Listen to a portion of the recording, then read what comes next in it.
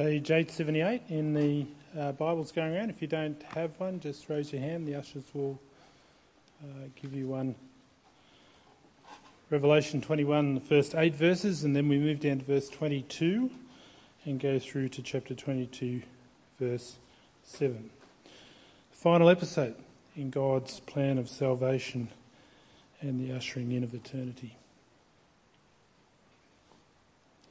Then I saw a new heaven and a new earth, for the first heaven and the first earth had passed away, and there was no longer any sea. I saw the holy city, the new Jerusalem, coming down out of heaven from God, prepared as a bride beautifully dressed for her husband. And I heard a loud voice from the throne saying, "Now the dwelling of God is with men, and he will live with them. They will be his people, and God himself will be with them and be their God. He will wipe away every tear from their eyes. There will be no more death, or mourning, or crying or pain, for the old order of things has passed away." He who was seated on the throne said, "I'm making everything new." Then he said, "Write this down, for these words are trustworthy and true." He said to me, "It is done. I am the Alpha and the Omega, the beginning and the end. To him who is thirsty I will give drink without cost from the spring of the water of life. He who overcomes will inherit all this, and I will be his God and he will be my son. But the cowardly, the unbelieving, the vile, the murderers, the sexually immoral, those who practice magic arts, the idolaters, and all liars, their place will be in the fiery lake of burning sulphur. This is the second death." Down to verse 22.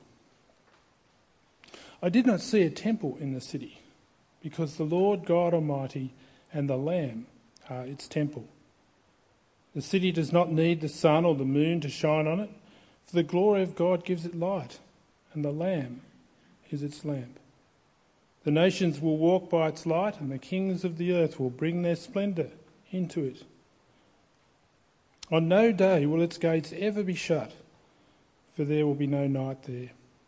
The glory and honour of the nations will be brought into it. Nothing impure will ever enter it, nor will anyone who does what is shameful or deceitful, but only those whose names are written in the Lamb's book of life.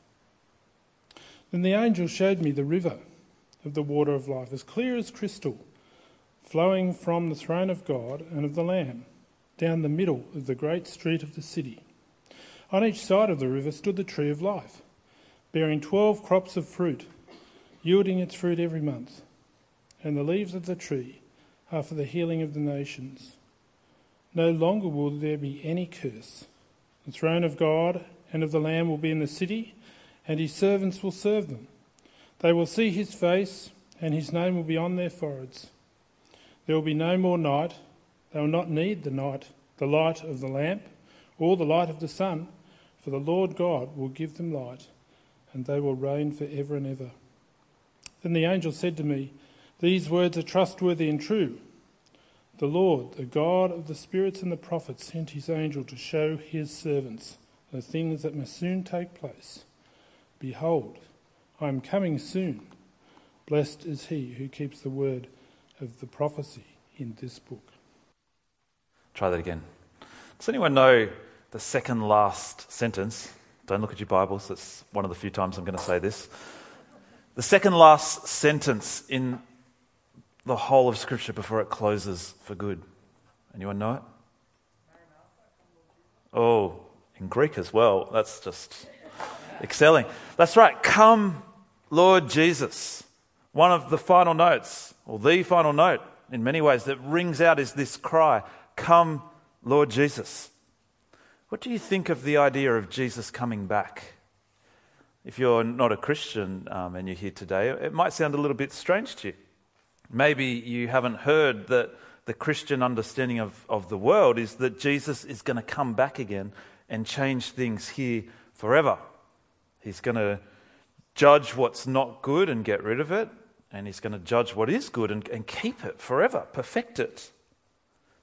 If you are a Christian, though, what do you think of this idea? What do you think about Jesus coming back? See, as I said to the kids, I remember when I was younger, well, at that point actually, more like a teenager, I was thinking that I didn't really want Jesus to come back actually. I felt like I had all of my life ahead of me, and I sort of hoped that he'd just wait for a bit until I'd got out there and experienced a bit more of the world and of life. You know, I wanted to get married first. I wanted to have sex first. I wanted to travel. I wanted to have kids. And when my life was practically over and I was a boring 30-year-old or something like that, then Jesus could come back.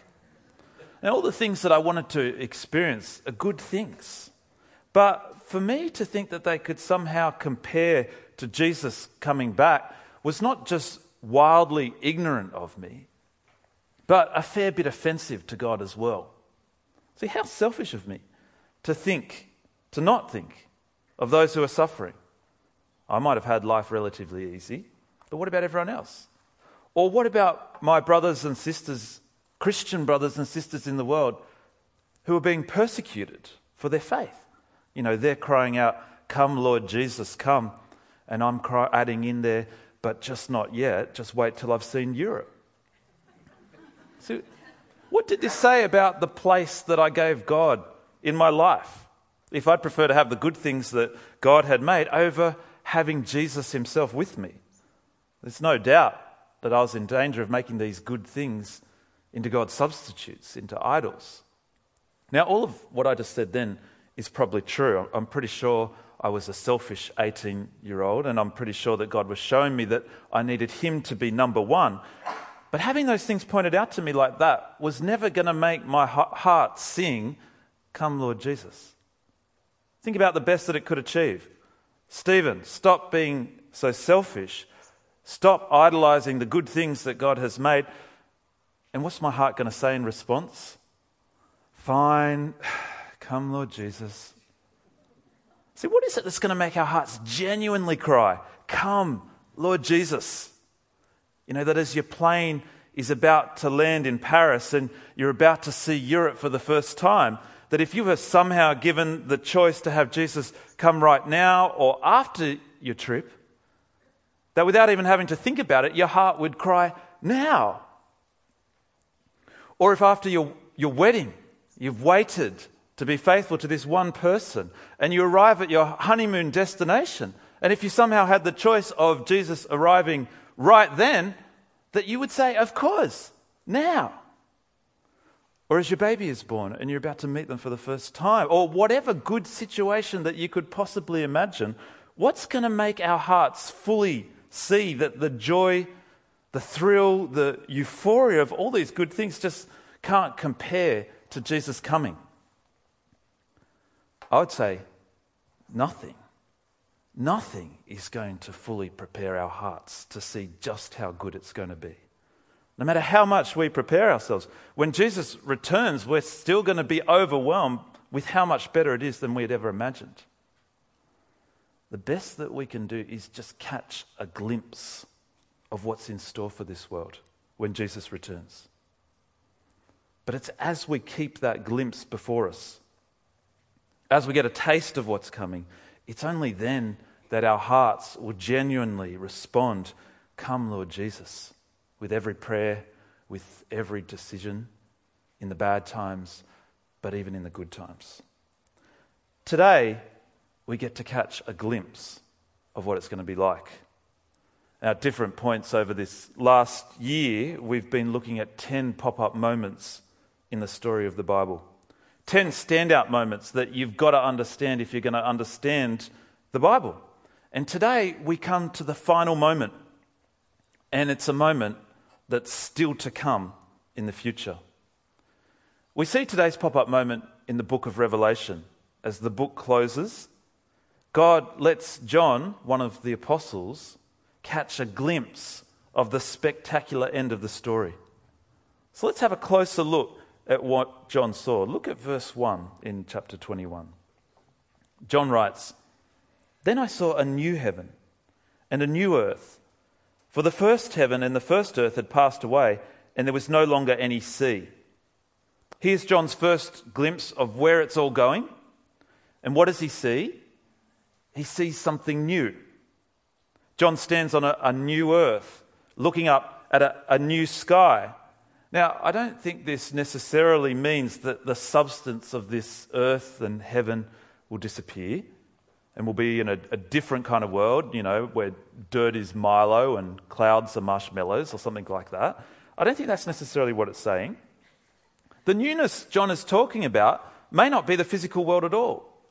So you've got to be really careful how literally we interpret this picture. This is a mistake that people always make with Revelation. So, for example, because we read that the sea was no more, does that mean there are no oceans in heaven? And the surfers who are sitting here are like, no way, man, not cool. That would be an example of forgetting that this is a picture, it's a metaphor. And so from a biblical perspective, the sea is seen as chaos and danger. And so what this picture is telling us, this metaphor, is that there's no danger, there's no chaos in heaven. We actually get to see the heart of what's new in verse 2. I saw the holy city, the new Jerusalem, coming down out of heaven from God, prepared as a bride, beautifully dressed for her husband. And I heard a loud voice from the throne saying, we get to hear it from God himself, look, God's dwelling place is now among the people, and he will dwell with them. They will be his people, and God himself will be with them and be their God. The newness of the end is that God will now dwell with his people. Does that sound new to you? I mean, maybe you're thinking, didn't God dwell with his people in the tabernacle and then the temple? That was pop-up moment number 4, by the way. But if you remember, the tabernacle, it wasn't exactly an open door to God, was it? See, the tabernacle sent mixed messages. It said God is here right in the midst of his people. And at the same time it said, so keep away, don't get too close. Only one person, the high priest, and only once a year, only after making certain sacrifices, could actually go into God's presence. And even then, if he got things wrong, he could die. To draw near to God was a fearful thing. The tabernacle and the temple, they were just shadows pointing to a reality to come. But then you might be thinking, well, wasn't God dwelling amongst us in Jesus, coming down to earth? And that was pop-up moment number 7. And he did, of course. John himself wrote in his other book these words. He said, the Word became flesh and dwelt among us.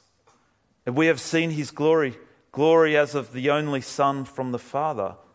Jesus even calls himself the temple. And yet this was only a temporary thing, like a taste of the end.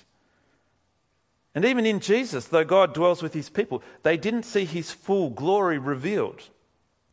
It's like the Christmas carol, Hark the Herald Angels Sing says, there's this line, veiled in flesh the Godhead see. Even in Jesus, while here on earth, God was veiled to us. And at the Transfiguration, that veil was lifted for just a moment. But still, there's a time to come when God will fully dwell with his people. Okay, but then you might be thinking, but what about the Holy Spirit? Doesn't God dwell among his people by his Holy Spirit? And that was pop-up moment number 9 last week. And the answer again is yes, he does.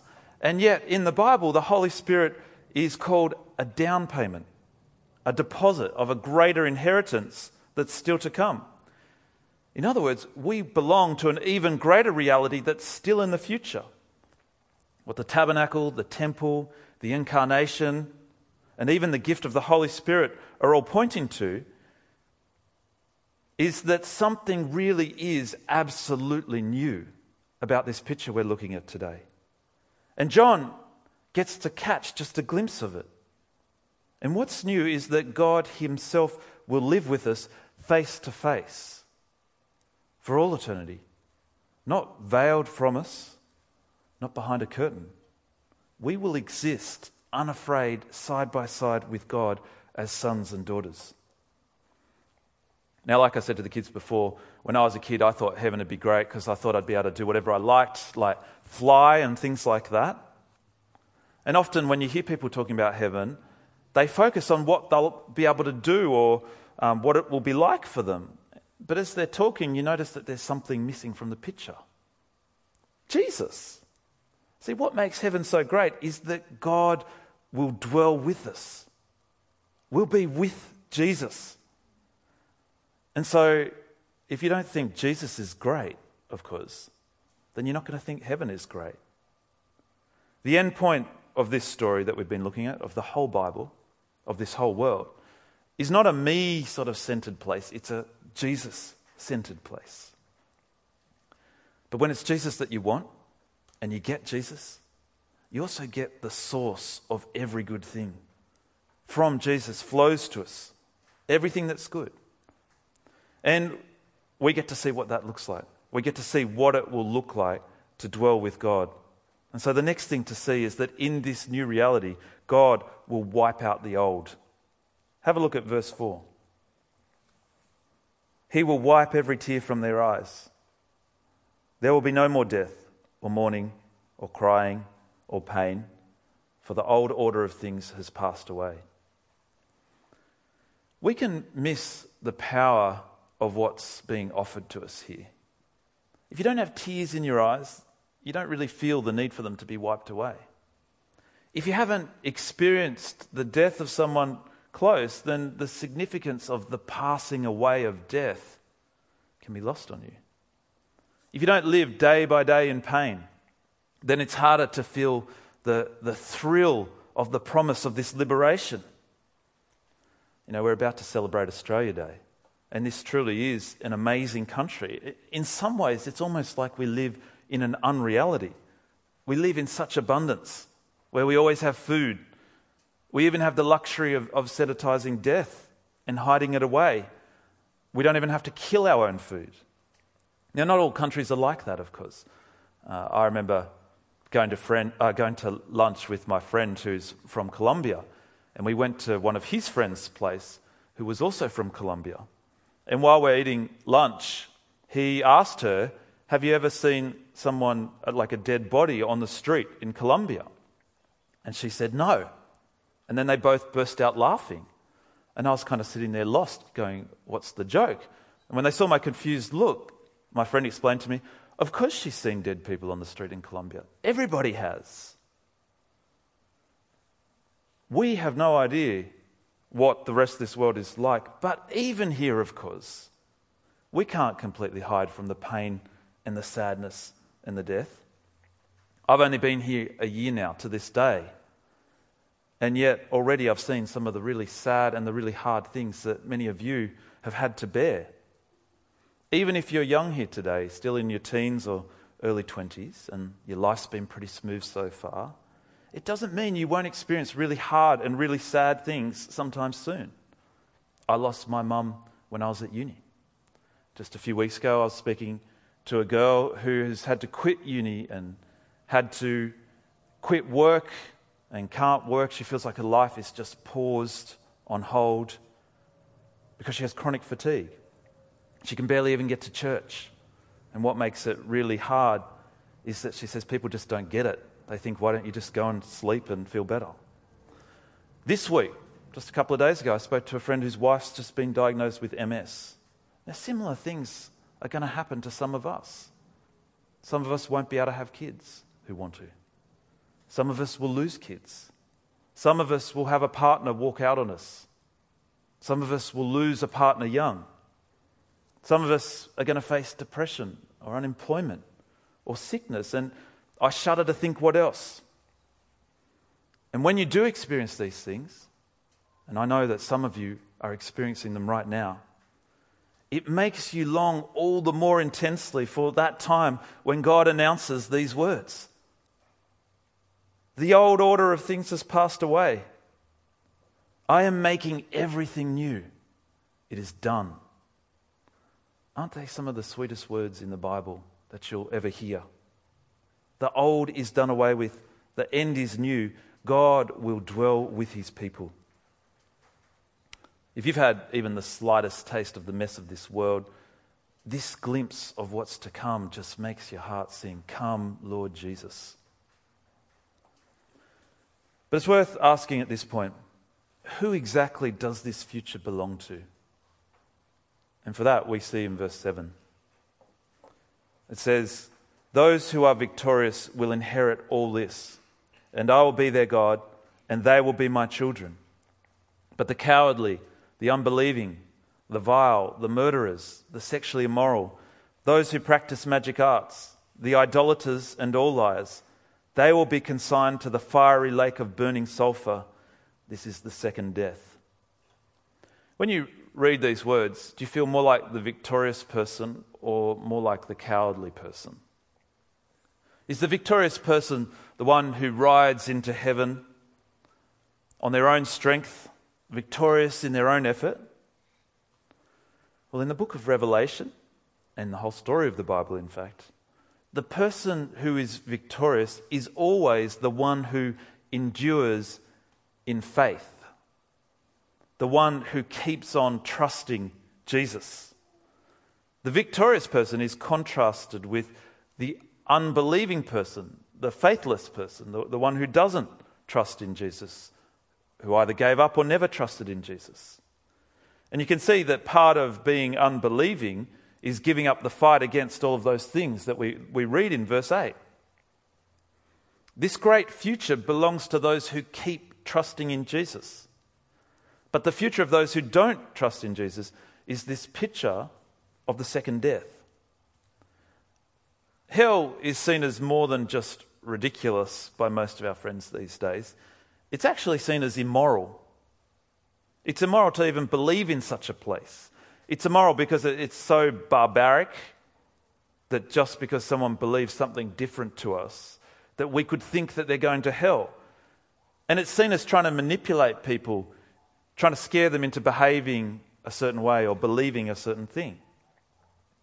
Now, hell is horrible. There's no doubt about that. There's something wrong with anyone who likes the idea of hell. But it's not ridiculous or immoral, because hell is actually getting what you want. Those who want Jesus, well, they get what they want. Those who don't want to dwell with Jesus, well, they also get what they want.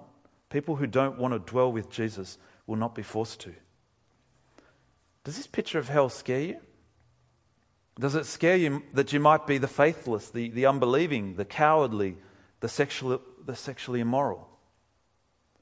We should find it scary, but like I said last week, guilt and fear that drives you to try to perform better, that's useless. The best that guilt and fear can do for you is drive you to Jesus, the one who died to take our judgment for us, the one who clothes us in his perfect record, the one who at the cross cried, "It is finished," so that we could be there on that day when God cries, "It is done."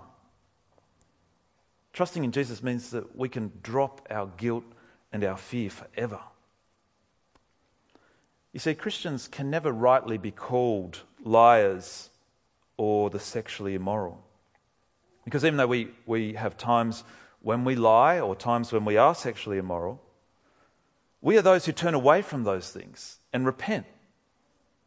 We don't justify them. We don't dwell in them or delight in them.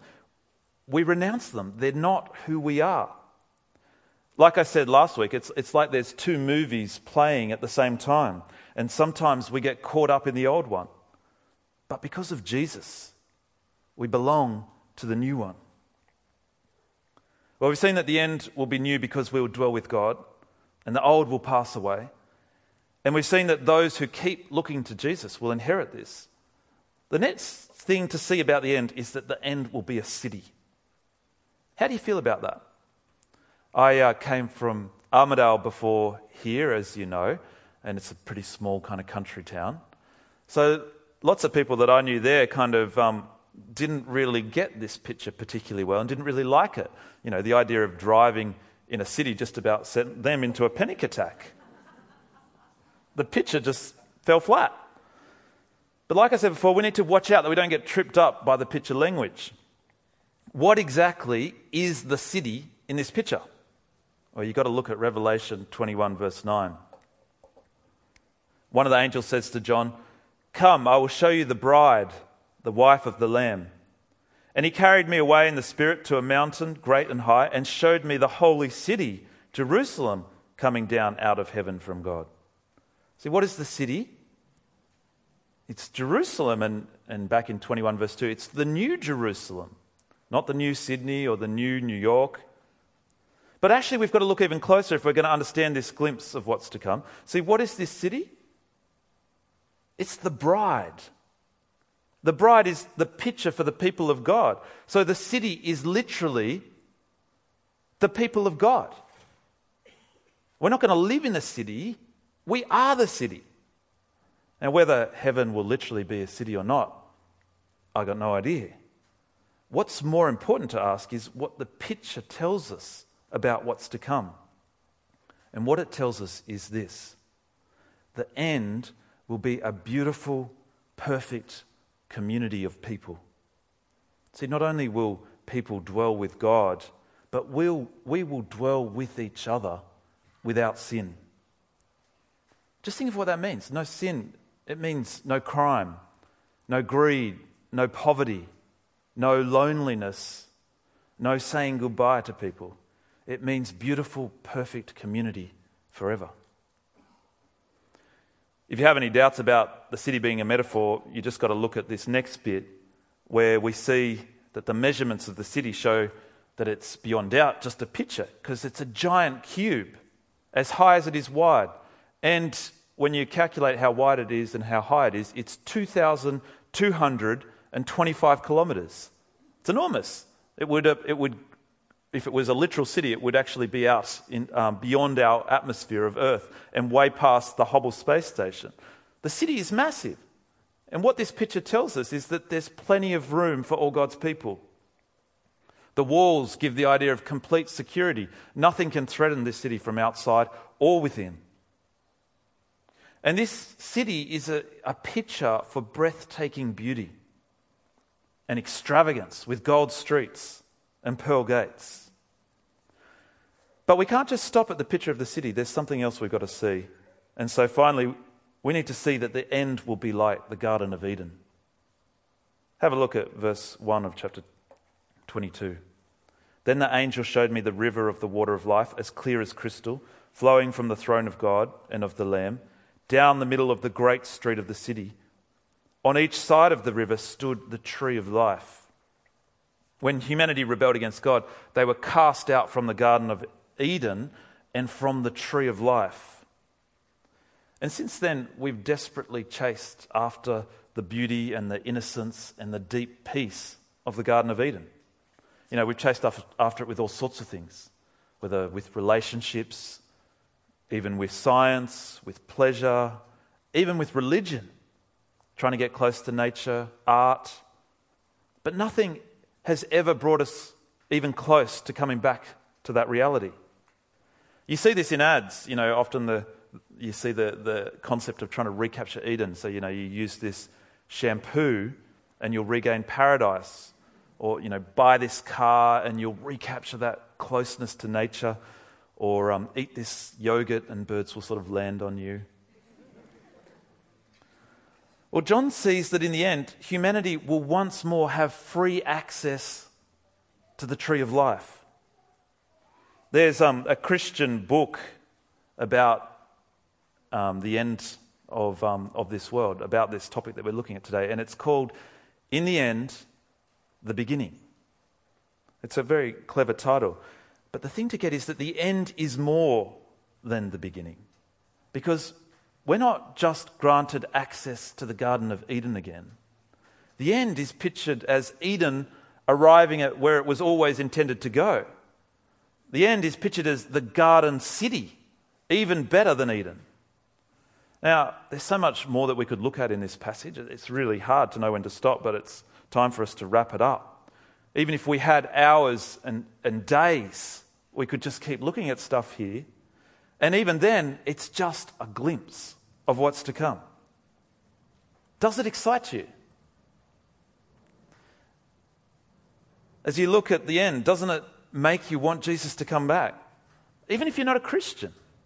Even if you thought you'd never have the interest any interest of living with Jesus, dwelling with Jesus. Doesn't this glimpse make you question that?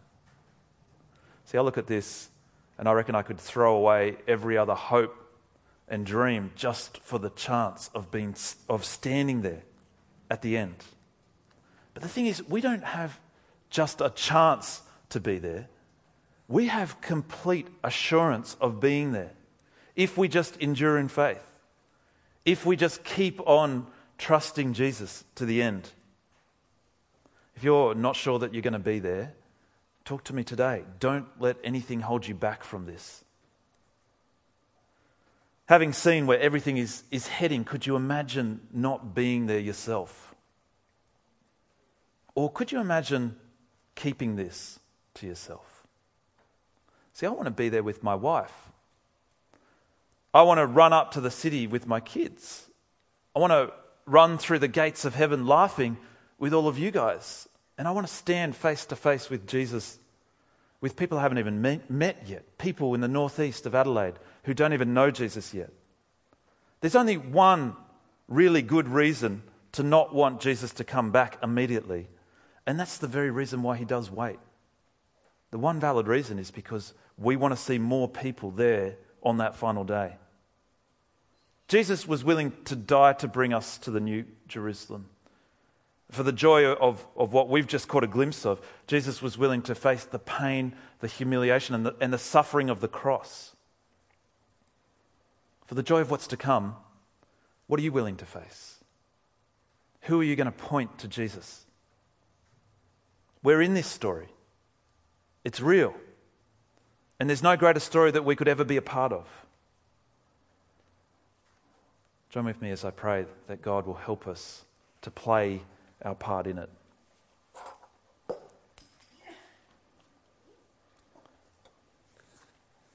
Father, we cry in our hearts, "Come, Lord Jesus." And yet we ask you to be at work in our hearts by your Holy Spirit, to cry all the more, "Come, Lord Jesus." Help us to see reality the way you do, that this world is tainted and that Jesus is coming to restore it. Lord, keep this glimpse of just how great it will be to dwell with him before our eyes. And Lord, help it to motivate us to want to be a part of this story. And Lord, to want to call our kids, our workmates, our family, people we don't even know, to want to be there on that day too, rejoicing forever with Jesus and enjoying him and every good thing that he brings us. Lord, help us in the struggles of this life. And especially, Lord, help us in the good things of this life that we have so abundantly here in Australia, not to get distracted from this vision that you gave John of what's to come. We ask this in Jesus' name. Amen.